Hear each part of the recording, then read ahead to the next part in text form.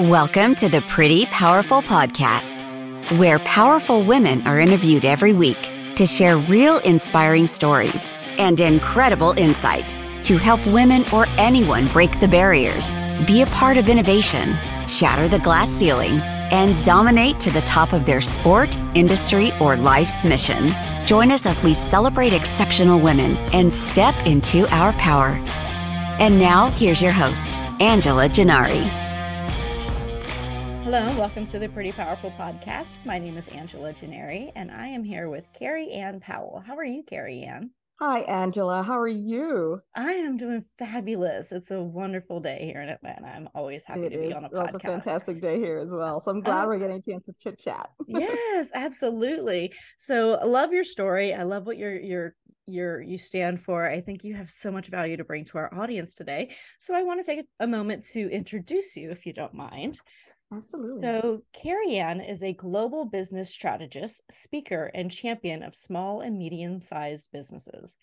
Kerry-Ann's varied experience of over 20 years as a Washington, D.C. attorney, lobbyist, and fundraiser positions her as an authority of what it takes to strategically succeed while confronting difficult obstacles.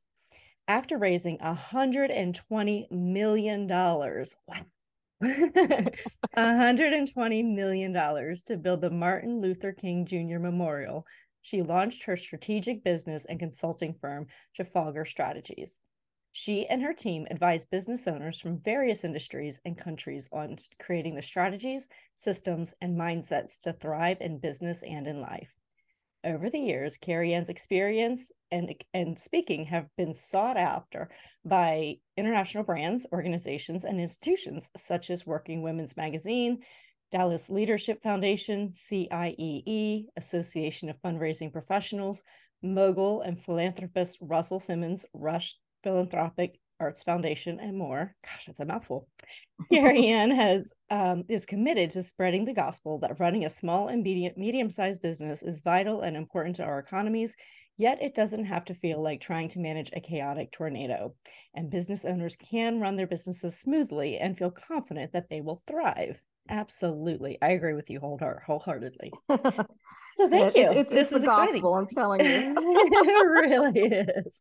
It really is. You know, as much as I love running my small business, I say, you know, small business is not for everybody. But it's a wonderful thing to do if you have the ability to do it, at least with something, you know, even if it's not your full-time job, you know, finding something that you can do on the side even is fulfilling. I think so too. Absolutely. All right. So let's dive into what took you to Washington, D.C. I mean, that's huge. Being a lobbyist, that's Yeah, I know. I just always believed. So, when I was in college, I was a pre-med major. And so I thought I was going to be, a doctor. And then I realized that I couldn't pass physics. And so I get it. But I was still really eager to continue in the sciences. So I was thinking about doing neuroscience. And so when I was literally sitting with my mom filling out our applications for grad school, I realized I actually didn't want to do research because, at that time I had already done some 2 years of research with professors, and I've been in a lab in the psychology school's basement. And I'm like, oh my gosh, I had no idea what I wanted to do. My parents were like, so you're coming home because we're not paying for you to hang out in your college. So I'm like, yeah, so can I stay? And so it took about a year for me to get my footing, and I got this job working at the United Way in my town. And that was when I really began to get exposed to this sort of intersection between helping, right? So and also business, because it's the idea of, you can you need strategy, you need fundraising abilities, you need the capacity to be able to convince and persuade people. Oh, yeah. And so, this is me coming in as a young person, just excited, like, oh my gosh, look at all these professionals doing this amazing work. And there's an intersection with the work that they're doing is going to help all these different people in the end. And as I was doing that, I realized, wait a minute, there's a lot of need, because when you're growing up, you don't realize you're sheltered, right? So you don't realize how much need there really is. And, in our city, we had one of the largest domestic violence shelters Really? in the country at that time. And they, they had this whole school on site, the whole thing. And everyone used to like talk about how wonderful this domestic violence shelter is and how they're going to continue to add more, capacity for it. And all I could think about, well, why is there domestic violence? Right. Yeah, exactly. I don't get it. What's going on here? And so that's when I started, sort of really looking at how is it that I could start to help change the things that cause the problem, why we need this state-of-the-art domestic violence shelter. And as I was talking to different people and mentors, I realized that the law was the way I wanted to do it. So I went to law school. Wow, good for you. To go into public policy law and sort of, go into this. So that's what I did. And that's how I ended in Washington. Wow. And so I was there for a bit, did some public interest lobbying as an attorney, headed up a couple of programs, and it was very fulfilling and loved it. But then, I got word that they were building the Martin Luther King Memorial in the National Mall, and they were looking for a fundraiser to do corporate fundraising, which just so happened to have been what I, cut my teeth on, back in the day. So I said, you know what, I'll pause my career for, 2-3 years, do this whole thing with the memorial, and then I'll get back to the law and lobbying, but never did. I understand. But went through and did this wonderful thing, and that's how I got to Washington. Wow. Well, what an amazing thing to be part of too, is, that Martin Luther King Jr. Memorial is there because of your efforts. And that is, life-changing, really. I mean, it totally... told, I don't think there's anything else that I probably will do. I mean, of course, the future is ahead.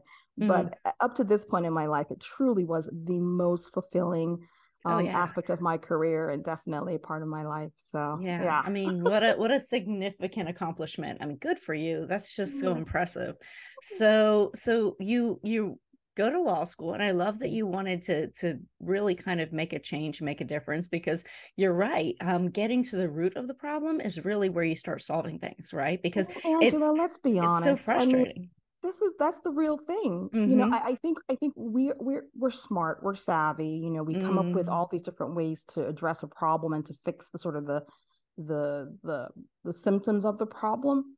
But in the end, I think for me, I'm really interested in how do we fix the root cause, because we can do a lot of different ways to patch a problem up, and we do a lot of great things. I mean, you have people that are doing amazing things in the world to fix the symptoms of problems. Absolutely. But I think, I guess for me, I'm more of a root cause kind of person. And that's one of the reasons why I love the business that I'm in, because, businesses come in and they're like, oh yeah, for some reason I can't scale, and they think it's because they don't have enough sales. But then you dig deeper and you realize the problem is, well, because the product sucks. Right.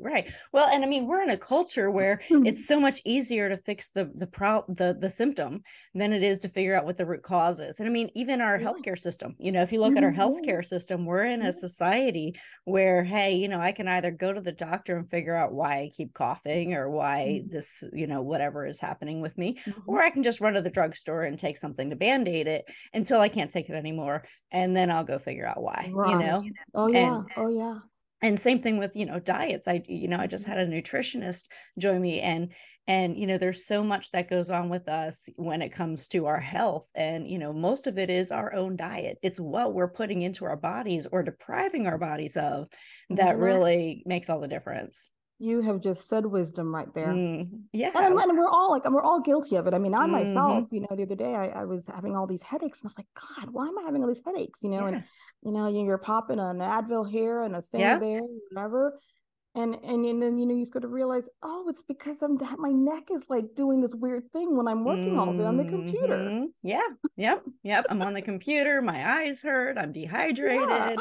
Like, there's so many other things that we can make an adjustment and solve the symptom by also solving the root of the problem. So going into law to solve a problem with domestic violence is, I mean, it's genius. This is exactly, we need more of you. We need more are people like you out there, that see a problem as deeper. And I have no doubt that you take that same strategy into your business, into consulting with other businesses and saying, okay, I get it. Like you were saying, like maybe the revenue is off because the product isn't great. Maybe we should start looking at, where is the baseline of where does this start, and really going all the way down and digging deep. I have what I call sort of these 8, true culprits of business chaos. And in the end, if you flip side that, it's really the 8 foundational things that need to be implemented, I believe, in a business, particularly as it relates to small and medium-sized companies, for them to really thrive. Okay. And so when a company comes to me and they're saying, hey, I've got this issue with cash flow, or have this issue with not scaling, or whatever the issue is, what I call those the symptoms of chaos, I then sort of really audit based on the 8 components that I really have found, and what my team has found to be the real true areas that we need to focus in on. And once you sort of do an audit and say, okay, well, here's really where things are not working on, this is it right here. Right. And then they're like, oh, really? I didn't even think about that. Yeah. Because, and I always say this, because fish really can't see water. And that's like, you can't see your own water when you're running your business and you're just trying to like meet payroll and, make sure that things are growing. You don't have the time to really sit back and look and see what really is the problem. So one of the things that we do is just really help people to kind of say, okay, here are some foundational things. Let's audit based on these things, and let's take a look and see where they are. And sometimes you might have, just like anything, Angela, you might say, well, this area here in the business is going quite well. This one's more medium, and this one is like fire. If we don't fix this, right. We need to go ahead and do this now. Yeah. So can you share some of those 8 factors with us, just so that, we can kind of take a look at our own, businesses? Yeah, absolutely. So there's the first fundamental thing is what I call sort of the big idea. Okay. And that encompasses a lot of things. One, believe it or not, one of the basic things in the big idea is the owner's life vision and life plan. So oftentimes, when you look at small and medium-sized companies, the owners are very much still involved in the business. Mm-hmm. So the question on the table is, what is your life plan? And then how does the business fit into that? Because maybe you created a business a long, long time ago, and you didn't really have a life plan. You just kind of thought, someone said, oh, you're good at this, and they hang a shingle out. And then you haven't really audited and said, does this business even fit into what it is that I want my life to be, or how I want, my life to be? And you don't change the life plan. The life plan comes from the innards. Mm-hmm. If you somehow feel like there's a mismatch between the vision of your business, meaning its purpose, and the current big, hairy, audacious goal you have in your business, then you need to shift that, not the life plan, because a life plan carries you, that's coming from your soul spaces. Yeah. But some other things that fall into that basic sort of big idea component, that's like the first one, really is, how do you have a business vision? Meaning, what is the North Star for your business? I can't tell you, Angela, how many times, businesses have been just running and they just keep going and going, but they have no true goal or vision for the future. Mm-hmm. So the individuals, the team is running and doing their things on a day-to-day, and they have no concept of what they do on a day-to-day, where is that connected to? What is that moving them to?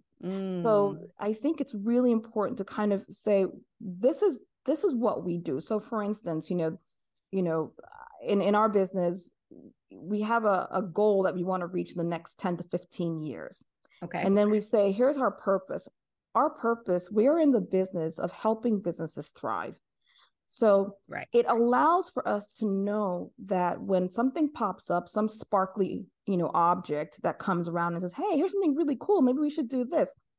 We can come back to that purpose and say, does this help us help businesses thrive in the way that's going to get us to the big goal that we have for the next 10 to 15 years? It allows everyone to know, hey, every single thing we're doing in the business moves us towards that. Right. That allows for some. So if you'll be surprised how many businesses don't even have a good goal and vision. Oh yeah. Yeah. And so that's some fundamental things in the basics. So then after, once you sort of have your sort of foundational things, and the second thing is around leadership. Okay. So I think, and I call it inspired leadership, and that is speaking to the business owner. I believe inspired leadership requires three things. You have the ability to lead yourself well, you're leading your team well, and you're leading the organization well. The organization is an entity outside of yourself. Right. Right. And then on the third side of the third step, the third of the eight, is really the other side of the coin of the least inspired leadership, which is the rock star team. Yeah. Is your team a good fit of people where you didn't build this team? Now, of course, we all know, Angela, when you're building an organization, you might sort of, have cousin Susie come in early days because she's good at social media, and then you have someone else, whatever. Right. But as you grow as an organization and begin to age, what is the organization chart? Where the roles fit in? And then do the people that you have in your organization, are they the best people, the best fit for the roles you have created? Now, sometimes what happens is that people, they kind of didn't really do an org chart at the very beginning, and now they're sort of here, and this is the organization you have, and these are the people you have. Yeah. I just want to say pause a bit. Pause a bit, ignore your current business, go relax for a moment and just sort of say, what does your business need now by way of a team? Ignoring who's there, ignoring what you have currently. Once you sort of create that and then start looking at the people that you have on your team and say, okay, are these individuals, so the person that's doing all the different 5 tasks that are not related. Right. Are they, where would they fit best in the organization based on the org chart? Now, this can be scary for a lot of business owners because they're feeling like, I'm not going to let my team go, and it may not have to be like that. But in the end, the whole point is to have an org chart, have clear expectations as to the roles, making sure that people are in the best role based on their qualifications, their makeup, who they are, and then making sure that you're hiring really self-motivated people. Once you have that, then those two sides, inspired leadership and the rockstar team, those are the second and third elements. You're good to go. Right. The rest of the things, you're looking at creating strategy, creating standard operating procedures to execute the strategy. You have a strong execution plan for your strategy.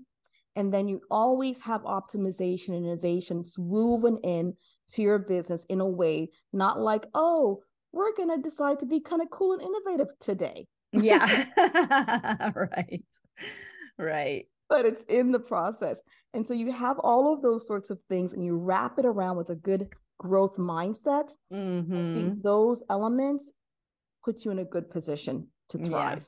Yeah, no, I agree with you. There's so many things there that, really resonated with me because, when I first started my business, I was one of those who, I don't want to go into debt, also I couldn't get any money. I couldn't get any money from banks. I couldn't get any money from investors. I couldn't get any money. And so I had to bootstrap, which meant I was the recruiter and the salesperson and the operations person and the on-site manager and the employee. I was doing my own staffing. I was bussing tables and, bar backing and whatever it took. And I think, just being so scrappy in those early years and just doing everything, the hardest part has been peeling myself away from it because I know I'm the bottleneck. I know, I know right now that the business can't grow if I continue to hold on to things. And so, but it is hard that, putting that org chart together, this is where somebody like you, coming into an organization who can look at an organization as it is, right? Like there's no emotion there. There's no, PTSD. And so somebody like you can come into an organization and look at it as it is on paper, in action and say, here are your missing pieces and how can we make this better for you? Because as an entrepreneur, like you were saying, a fish can't see the water it's swimming in. You can't see it sometimes. You really can't. You really can't, Angela.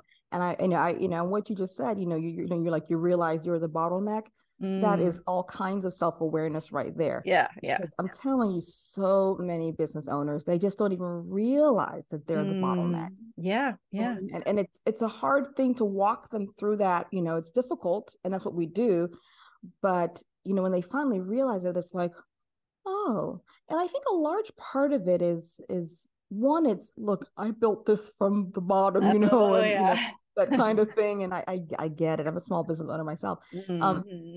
I also know a part of it too is this kind of sense of worth, this kind of, well, if I'm not necessary in this, then what role do I play? Right. And I always say, look, there are a lot of things you can outsource in a business as a business owner. But the things you cannot outsource are, one, your ability to be able to see the strategic vision of the organization and direct it towards that. Right. And if you're spending all the time working in your business, there's no way you can be directing the strategy of the business and moving it forward. You just can't have both. So you can decide and say, this is the organization that I'm going to have. This is the business that I'm going to have. And as it is, and we're just going to keep it moving the same way. Or you can say, I have a bigger vision for this business. And, I was talking about sort of the fundamental things, right? The big idea section, that first foundation. And one of the things that I often do too is ask people, well, what's your exit strategy? Yeah. Because oftentimes, we don't have an exit strategy. So you're just building this thing and then what? So what's going to happen? What's the plan? I had a really dear aunt. She just last year, so she was an educator for a number of years. And when she retired, she decided to open a childcare, like a preschool, right?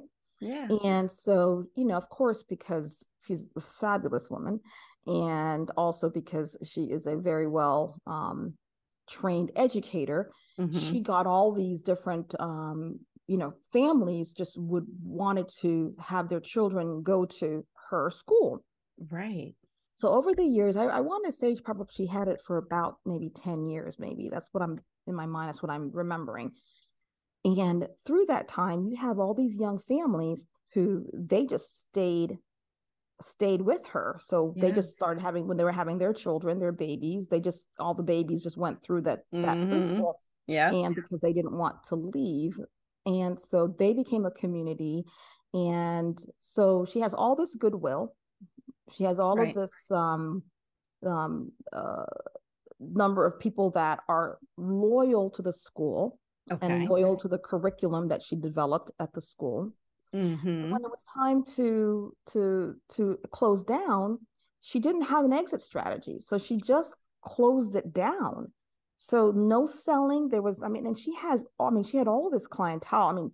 I'm not saying that she was going to sell it for $1 million, but she could have sold it for quite a bit because of, the facility, the materials, the reputation, the curriculum she developed, all of that sort of thing. But because she had built it in a way where it was reliant on her in such a way, it was not sellable, even if she thought she could sell it, because she didn't build it in a way that it could be sold. Right. And of course, some of your listeners may be business owners, they're like, well, I don't want to sell it. I want to pass it on to my kids. It's the same thing. Yeah. If you think you want to pass the business on to your kids, you have to build it in a way that doesn't require you in it. Right. And you also need to have some systems in place, processes in place, as well as insurance and all the other things that will allow for you to be able to retire and have a retirement fund coming out of the business and be able to sell it or give it to your family member, your kids. So if you're not thinking along, you kind of build something differently. If okay, here's the plan, here's the exit strategy coming out of it, versus if you're just building and saying, I just want it to grow, I just want to grow. Okay, that's great. and then what? Yeah. Right. So Yeah. Well, and honestly, the bigger the clients get, the more they're going to want to see what that extra exit strategy is. And a good example of that is when I was a really tiny little business and we were working with, we were staffing with caterers and these small venues or meeting planners. They weren't asking me for my exit strategy. But once we started getting bigger into the large venues and large sporting events and these long-term contracts, I call it the if I get hit by a bus clause, because what they want to know is if you got hit by a bus tomorrow, who's running this thing, right? And so, and it's valid. It's so valid. But before that, I was like, listen, I am the business, and then I started realizing like they don't want to buy me. Right. They're buying the business. They're contracting with the business. And so if they're contracting with me as an individual, I can't guarantee them anything. Right. Exactly. And so they're contracting with a business. And so removing yourself from being the business is so important. And so, that if I get hit by a bus clause. I love that. I love that clause. I'm using it now, by the way. So I'm taking that. Go for it. What it is, what happens when you get hit by a bus? What happens? It's the if I get hit by a bus clause, and they want to know like who takes over, what is your chain of command, what's your structure, what does your insurance policy say, what do your contracts say? And so I had to really kind of sit down with somebody and wrap my head around what all of this meant. And it was a little bit heartbreaking because, again, this is my baby, and every entrepreneur calls their business their baby. And so it's like, it's almost like giving away your baby to, their new spouse or something. You're like, I don't want to, I don't want you to but Angela, did you find when you started asking those questions to yourself that you began to see yourself take yourself more seriously as a business? Absolutely. Well, and it also allowed me to really see my business as a business, right? And so that's the other thing is that, in order for a business to be successful, it really needs to exist outside of you, right? Because I, as one human, am limited to how many hours in a day, how much output I can put out, and listen, I work stupid amounts of hours. Like I commit way too much to this business and don't have balance. But if somebody were to have balance in their life, like it would be nice. This imaginary person. I know. If somebody were to have balance in their life, I can imagine that, having a business that exists outside of themselves is important. And I actually just gave my son his first like business lesson the other day. And you will love this because this is so in your wheelhouse, and you would have been sitting there like, yep, do that. So, he is 16 years old, and he just started his very first real business, which was mobile car detailing, right? So he had a business when he was 13 painting mailboxes, but this is like the first real business. Like he printed off his own business cards and everything. And he was getting calls, he's putting things out on Instagram, and he's putting things out on Facebook, and he built a Facebook page, and he's starting to get calls. And, now he's like, okay, well, Mom, I have like 3 weeks worth of customers that I need to get to. And I'm like, well, why don't you try to knock out like 3 in a day instead of doing 2 in a day? Because if you can get that third one in, then you're getting because if they can't get this done soon, they're going to find somebody else. He's like, yeah, but then I said, you need to hire somebody to help you. He said, if I hire them, then I got to pay them.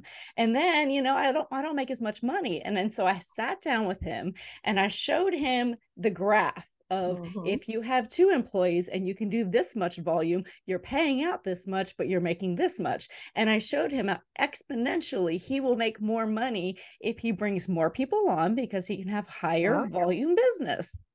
And he's going to retain more clients because he can get to them quicker. And so anyway, he posted it on his wall and he has it in his bedroom. And so he's like, all right, I'm totally changing the way I'm doing business now. So man, your son is lucky to have you. He's lucky to have you. You need to write a check for business strategy consultation. He said, if I went to a business consultant, how much would this have cost me? And I'm like, honey, you're not even close to there yet. Well, you would be surprised. The statistics, Angela, are huge. 80% of small businesses are solo businesses. They do not have employees. That's the stat for here in the Interesting. US. Wow. And I It bet, is stunning to me. yeah. Well, and I bet in their mind, they're thinking they're making more money by not having employees. They're And thinking what your son was thinking. yeah. And, you know, in his mind, he's like, well, I can charge this and I'll make this much and I'll do this and I'll do this. And I said, yeah, but if you look at the formula, honey, it doesn't work that way. And Doesn't this work is that way. why. And I said, you can afford to pay your employees X amount of dollars and you get this much volume. And so if you just look at what taking yourself out of the business means, it means growth. It Yes. means growth. Yes. And you know, the other thing too, Angela, is what I've noticed another fear that business owners have is that they are worried about meeting payroll. Yeah. So there's an exponential, issue, but they're also concerned that they are not going to be able to meet payroll. Right. And it's a scary feeling, I know. At the same time, this is where you sort of go into the conversation around being able to manage risk. Right. Absolutely. Because if you plan to build a business that lasts and that you want to thrive, this goes back to the original conversation around what's the life plan and what's the business vision, what's the true north, what are you trying to get to? Right. So once you know what you're trying to get to, then you're going to have to do the things that make you uncomfortable. Yes. One of which is bringing on a staff. Yeah. And again, you can make that look however you'd like it to look, particularly now with so many things. The future of work is so different than how it was back in the day where, you kind of have people in, the big building and the blah, blah, blah. You can work remotely, so you don't have to have a huge building. Depends on what business you're in, of course. I mean, if you have a factory, that's a different thing. But I was also noticing too, I was reading an article the other day that depending upon what industry you're in, some people are having a very difficult time even attracting employees. So like a lot of manufacturing companies, a lot of sort of, they call them, the article, it was really a video article that was talking about like sort of men at work, sort of jobs where you kind of think of sort of your grandfather used to work, those kinds of more blue collar, more physical types of jobs. Right. But they're having a very difficult time filling those types of positions. And so in that industry, but then there's other industries where, you have this whole, companies are laying off. So you don't really know. But the point is, depending upon what industry you're in and how much it costs to have an employee, you really do need to think about if you want to grow, if you have a strong vision for the company, one must really think about when I saw the statistic. I mean, I knew that I was noticing a lot of, companies where they're like, oh yeah, I have some employees, but I kind of contract this out, contract that out. But when you start looking, 80% of small businesses in the US don't have staff, then you really begin to think, well, how are you getting to the goals that you're getting to? So I think it's really important. And when you start looking at, and you're like, oh, well, that's okay, no problem. Well, with small businesses, over 90% of businesses in the country are small and medium-sized businesses. Right. Okay. In Europe, it's 99% of companies are small business. So this is not like, oh, they're small businesses, blah, blah, blah. They're sort of like, hobbies. No, it's a huge part of our economic base. Huge. And yeah, then, absolutely. In the US, we look at 2/3 of employees are hired by a small business. So this is a big, huge deal, you know. And so I'm so glad you had the conversation with your son because it's a good foundational teaching that will take him through. Right. And I think it's part of the, you can grow and scale a business, but you can't do it if you're doing everything, like I'm really fortunate because, for a while, like I said, I was doing everything in my business and I thought I was doing it really, really well. Until I hired the team I have now. Like I have the best team I've ever had. And they handle so much more, so much better than I do. Right. I know, right. Putting somebody in that role, like my recruiter, my salesperson, like they're crushing it. Yes. And I was doing like 1/10 of it and thought I was crushing it, and so it's amazing how much better things get. My office manager, I was, it was taking me, and here we go with small businesses again, just trying to do everything. It would sometimes take me 30 days to get an invoice out because I was trying to do so much. She has those things whipped out in no time. I mean, she's the reason we have cash flow, right? So, but it's those things. It's like, I don't have to stay up until 2 o'clock in the morning to get invoices done because I know they're done and they're done right, because she's not doing it in addition to the 43 other things that are on her plate, and so having people in those roles, man, and that hierarchy and that org chart you were talking about, that is gold. It is golden. Gold. It is golden. It is really golden.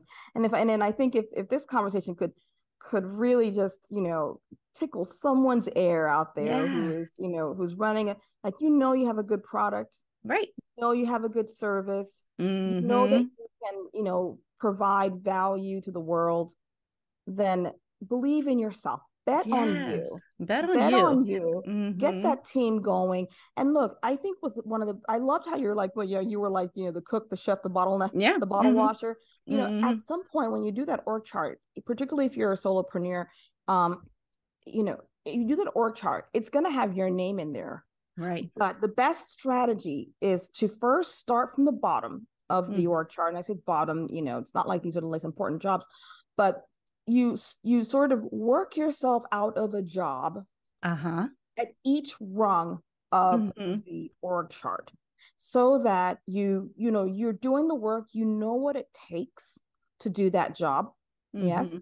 Know what the systems, the procedures, the operating procedures, everything that it takes. You create the job description based on what it is to be true. You create the job commitment and what needs to happen. You hire someone to replace yourself. You move to the next one. Right. And you just keep moving up, up, up.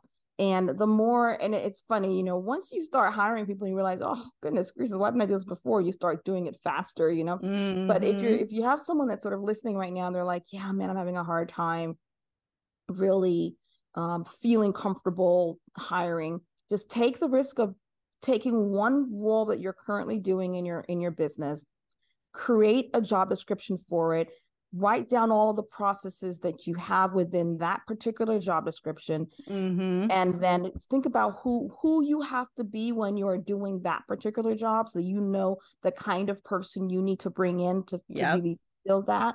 I mean, if it requires you to be more extroverted in that job or more organized in that job or whatever, then fill that role, move to the next. And that will give you the process to be able to systematically fill your business with good quality, self-motivated people who believe in your business values, and it becomes beautiful. Yeah, absolutely.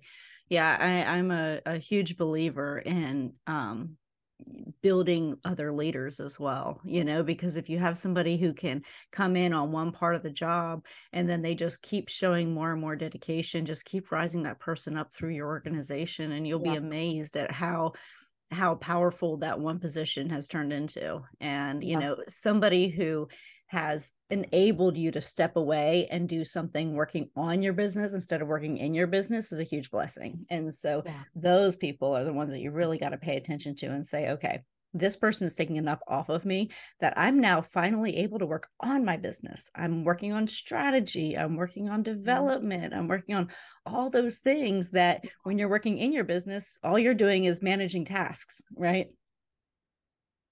Just managing tasks. That's all you're doing. Yeah. Yep. And, I love what you said, because I have a real philosophy, and I know that, things are looking different as we move forward into what the future of work looks like. So, each generation wants to, has a different way of how they look at work. And so I think we need to respect the changing shifts of tide. At the same time, I do think that there's human nature at play. Human nature. People want to be part of something that's bigger than themselves. Absolutely. Period. Yes. And not everyone wants to start a business. Right. And so you think about who are the people, and as time goes on, it may be more difficult to find people who are self-motivated and who want to be a part of something bigger than themselves for, a period of time. But trust me, there are. Don't let the news get you think, oh, everyone's out there quiet quitting. That is not true. Nope. You create a good culture in your organization. You treat people fairly, and you have a high standard where all of you agree these are the values of how we operate here in this company. Right. You would be surprised at how people will step up, and they will step up in a way that you don't, no matter how much you pay, like obviously paying people is very vital and important, but that's not the only motivating factor of getting people to want to do things that are way more beyond the scope. I was mentioning as we were building the Martin Luther King Memorial, I had this funny story. We had gotten, I don't know if you remember, oh my gosh, this is the company's called, it wasn't Roadway, but there's two major trucking companies in the US. And there's Roadway and there's another. Anyway, the point is, the other one, I feel terrible now, but it's been 10 years. Give me a break. Right. I'm getting older. My memory is not that great. I hear you. One of the big trucking companies, they worldwide, I think it was, they I was able to get them to agree to wrap. We were doing this, great sort of promotional educational program called Kids for King. And it was a tool that we were, providing for schools to, to teachers to be able to use to teach kids about Dr. King, and also teaching them how to be charitable so they could, collect coins and do little bake sales and those kind of things to support the memorial. Yeah. So, so the company said, okay, we'll wrap, all of these trucks that, these trucks go around the country all around. So they wrapped all these trucks. I think it was like 20 trucks or something with the Kids for King stuff, and, like with the website and the whole thing. And it was a huge thing that I negotiated for over a year. I'm so excited about it. Yeah. So we were doing this whole press conference on the National Mall. And if you have some folks that are international audiences, the National Mall is where we have all of our memorials in Washington, D.C., and it's a National Park Service property. And, there's not many, there's some things you can't do on the National Mall. Right. So anyway, one of the things you can't do in the National Mall is having semi-trucks on the National Mall. Right. But we were able to get the National Park Police to agree to get this, to allow us to bring this truck on, because we were going to stage the truck, and then the CEO of the company was going to come and, do this whole, it's going to be a big deal, right? Yeah. We had the Department of the Secretary of Education was going to be there. It was kind of a big deal. Yeah. But what the Park Service said was, the Park Police said they had to be there. The truck had to be on site by like 5:30 a.m. or something like that. Okay. So because, rush hour begins and people are driving in from all parts. So, me and my colleagues, two of my colleagues, now, how we are women, we were looking cute. We had our outfits and stuff like that. And we're there at 4 a.m. because we're at their park 4 a.m. Of course, one, to make sure the truck was there, but two, to just kind of make sure everything else is going. Anyway, this truck, the driver, of course, if you've been to Washington, D.C., it's not very, the roads are difficult. It's not an easy, navigation situation. Not for a truck. No, barely for a car. Yeah. Yeah, really. So he is, saying, they're a little lost, and we're trying to tell him where to come, and there's a big thing. And eventually we see the semi like drive past us, like the entrance. And we knew had he kept going, there was no way that he was going to be able to be permitted to come back in. So here we are running in our cute outfits, the hair, the makeup, and we are just running at 5 o'clock in the morning, trying to get, my gosh, yelling overhead. That's waving awesome. our hands like crazy, trying to get this truck driver to see us so he could come in. Needless to say, he did see us, got back in, did a whole maneuvering, got back in, the whole thing went fine. All right, good. You don't have, unless you can't pay employees to do that. That's because they have a vision of the company. Yes. They are bought into it, and they believe that what they do is worthwhile to the movement of the organization. So, I don't know what, how we are. I was not about to ruin the shoes. Right. There's no money that could have ruined the shoes. Yes. Or the hairdo, because I was Mm-hmm. perspiring at that time because, Mm-hmm. DC is, Oh, yeah. humid and all that kind of stuff.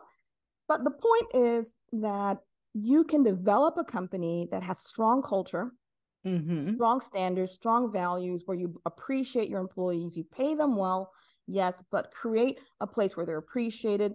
They will be Yes. running at 4 a.m. in the morning trying to tail down a semi truck because they believe in what you're doing. Right, right. And they're part of something bigger, they're part of something bigger, and everybody wants to feel that.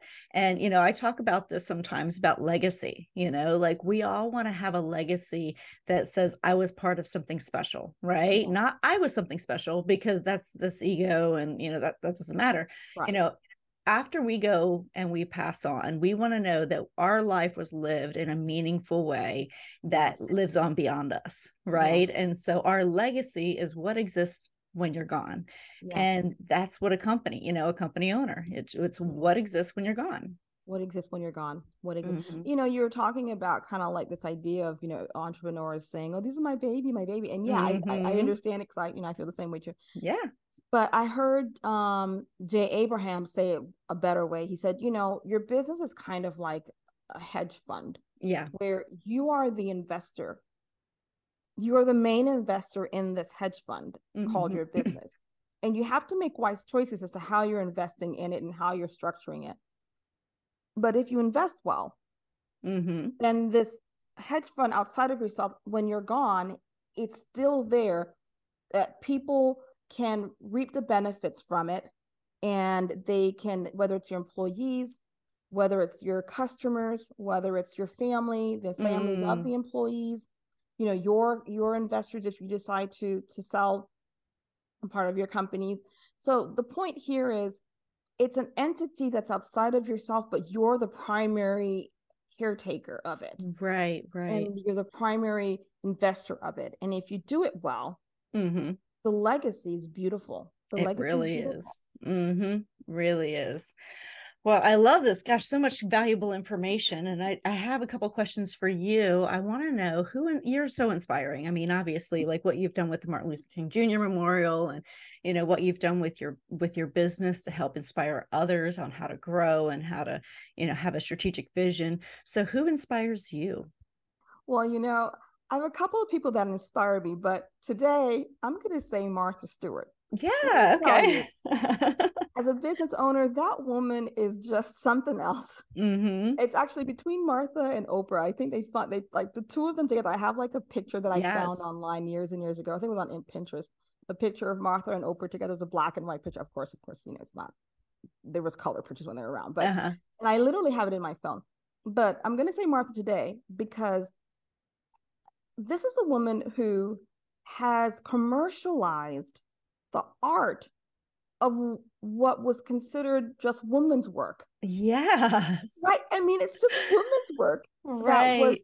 Yet I honestly, as a young, I'm not aged myself, but when Martha had her Martha's Living Show, I would watch that thing religiously because I would just loved all of the different tools she would use. And like, she taught so many different things that you didn't really see out there before. And then, she had the whole, magazine. Then she had all of the stuff she had in Macy's. And then she had the little lip situation and, with the law. And then to come back and still move forward. This woman I just saw on Instagram today, she has a partnership with Amazon, Angela. They just launched it today. All her stuff is going to be on Amazon. I mean, she just doesn't stop. She just doesn't stop. And I'm really impressed with it. And again, it's to the core, the core things of what she believed in. Her business is still the same core things from 20, 30 years ago. But yet she's evolved with the times, and yet she's been able to still maintain the brand in a way that I think is really great. And to think, she, at the time when she was when they had the initial public offering, I mean, that Yeah, company was doing gangbusters I on know. women's work. Yep, this is true. This is true. So, today it's going to be Martha. Go ahead Yeah. with your bad self. Yes, yes, absolutely. Well, good for her. Yeah, I agree. I agree. I'm so inspired by so many amazing women in business, and because Yeah. we do have different challenges. Our challenges are different than what Yes. men deal with, and we are held to a different standard. Yes. And that is something that, do you find that in your consulting? Do you find that women have a different standard? Yeah. Yeah. I've had clients who are men and Mm-hmm. women who Mm-hmm. own, men who own businesses and women who, and I do see the differences. Obviously, coming up as an attorney in Washington, D.C., you can imagine, Oh there's yeah. some Well, situations that I've there's a been like, few. oh, okay. You kind of grow up and you think, because I've always believed in myself as a woman, and Of course. I've never really felt that I couldn't do anything different, whatever. But it wasn't until when you finally are out there, you're like, oh, so you are treated a little differently. You do Yeah. have to act a little different. You do have to show up differently as a woman. And Mhm. but now as I journey with women who are owning businesses and men who are owning, I begin to see within and how a part of it's how we're socialized, a part of it is how we just are, and a part of it is just kind of, the kinds of business and how you show up. Either way, there is a different way in which women do business. There are some things that I think that they can, that women can learn from how men do business, and I think there's some things that men can learn from Mm. women and how they do business. There's been, I think it was McKinsey who did a study that found that women led startups and businesses perform higher. Right. When you have companies that have more women-led companies, they perform higher in several different markers, including revenue. Hmm. But yet, only 4 out of 10 U.S. companies are owned by a woman. Hmm. And then you start looking at how women owned companies are treated when it comes to getting investments and financing. Oh yeah. It is completely different. Completely. It is so, even the questions, I think it was WEBNC company, they did a sort of a study on the kinds of questions that Hmm. women founders receive from investors versus men. From women, it's always about risk. Can they handle the risk? What are you going to do about risk?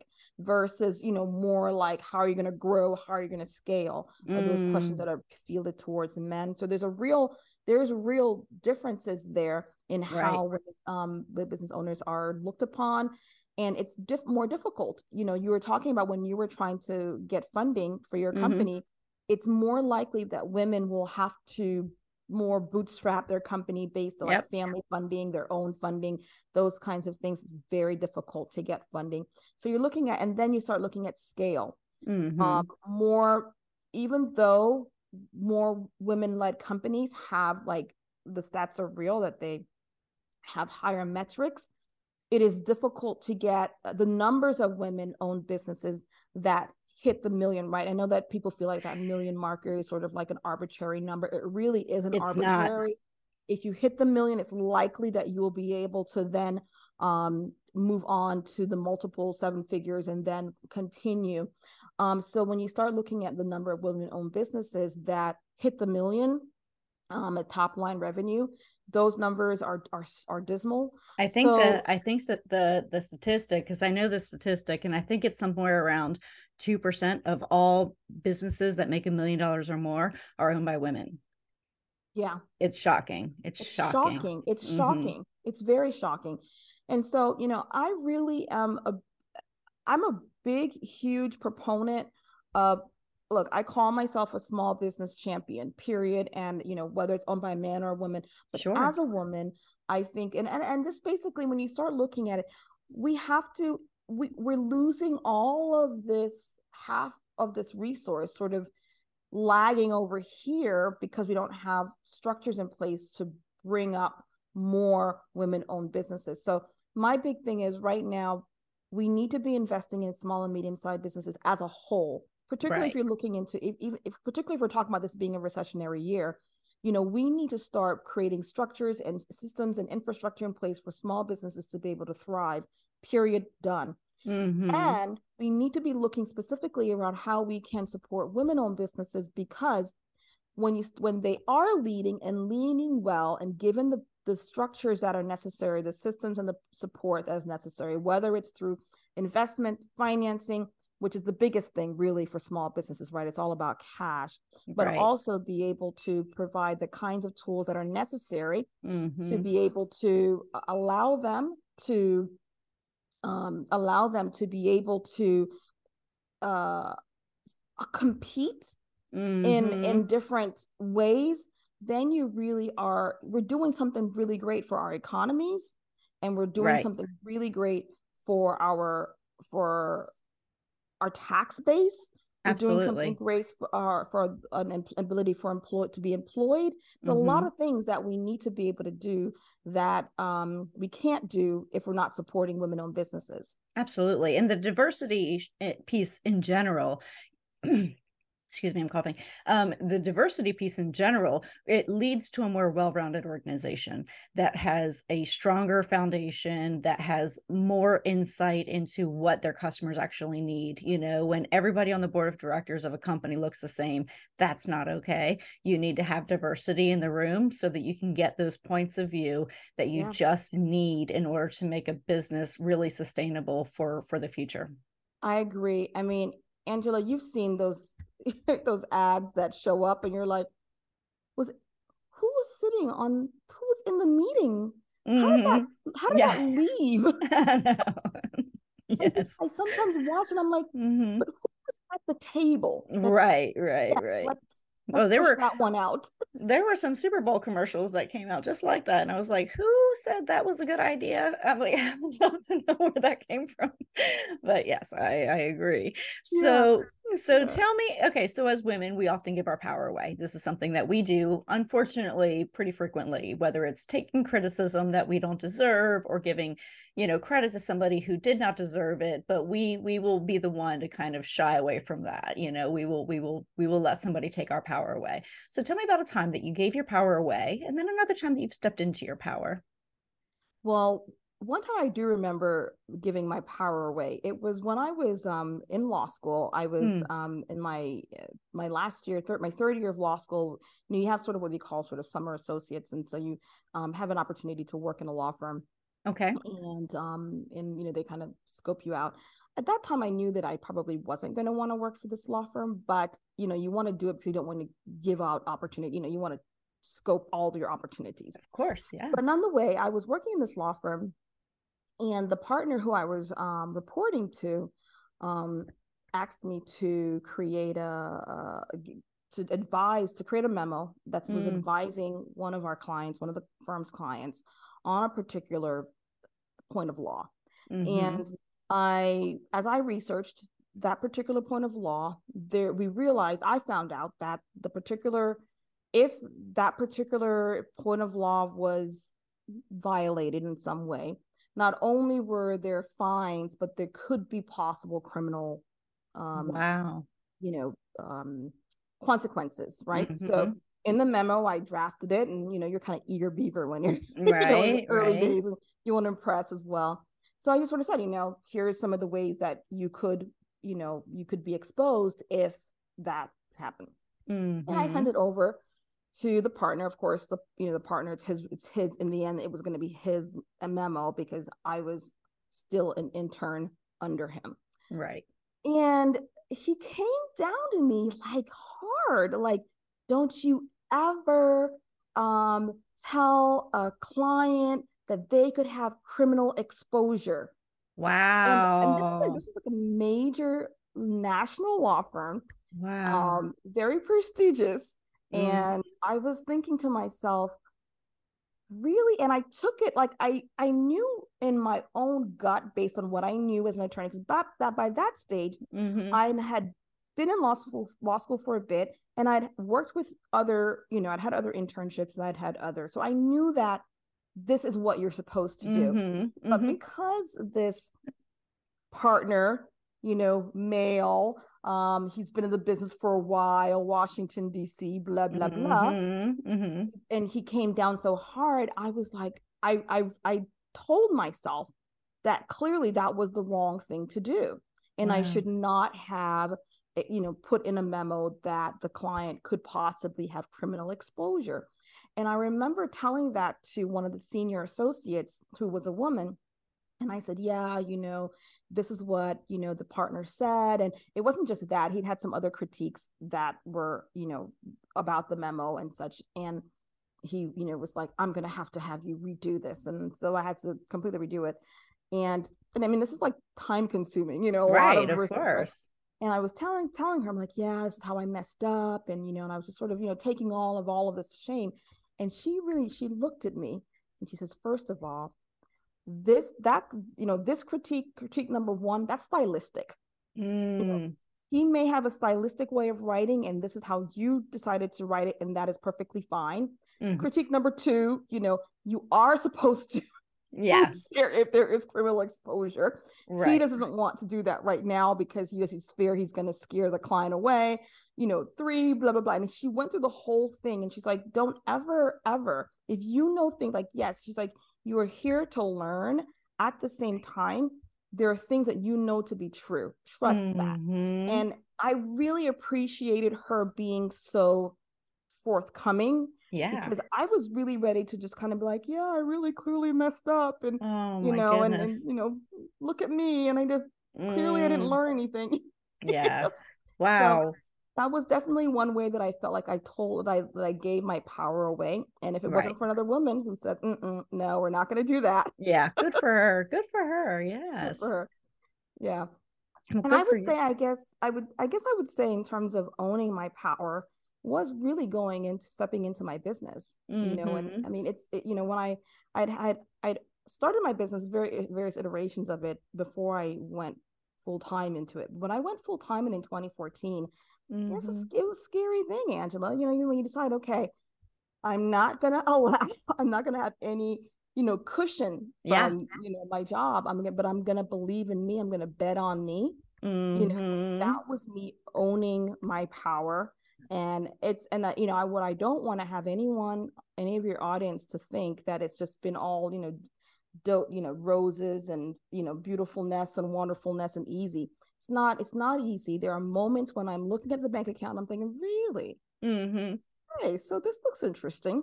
Right. Moments when, the first time I got like a big, huge client and I didn't staff it enough well. So it kind of just really didn't go very well. And I had to have a come to Jesus conversation where I was the one being come to Jesus. Yep. Oh, yeah.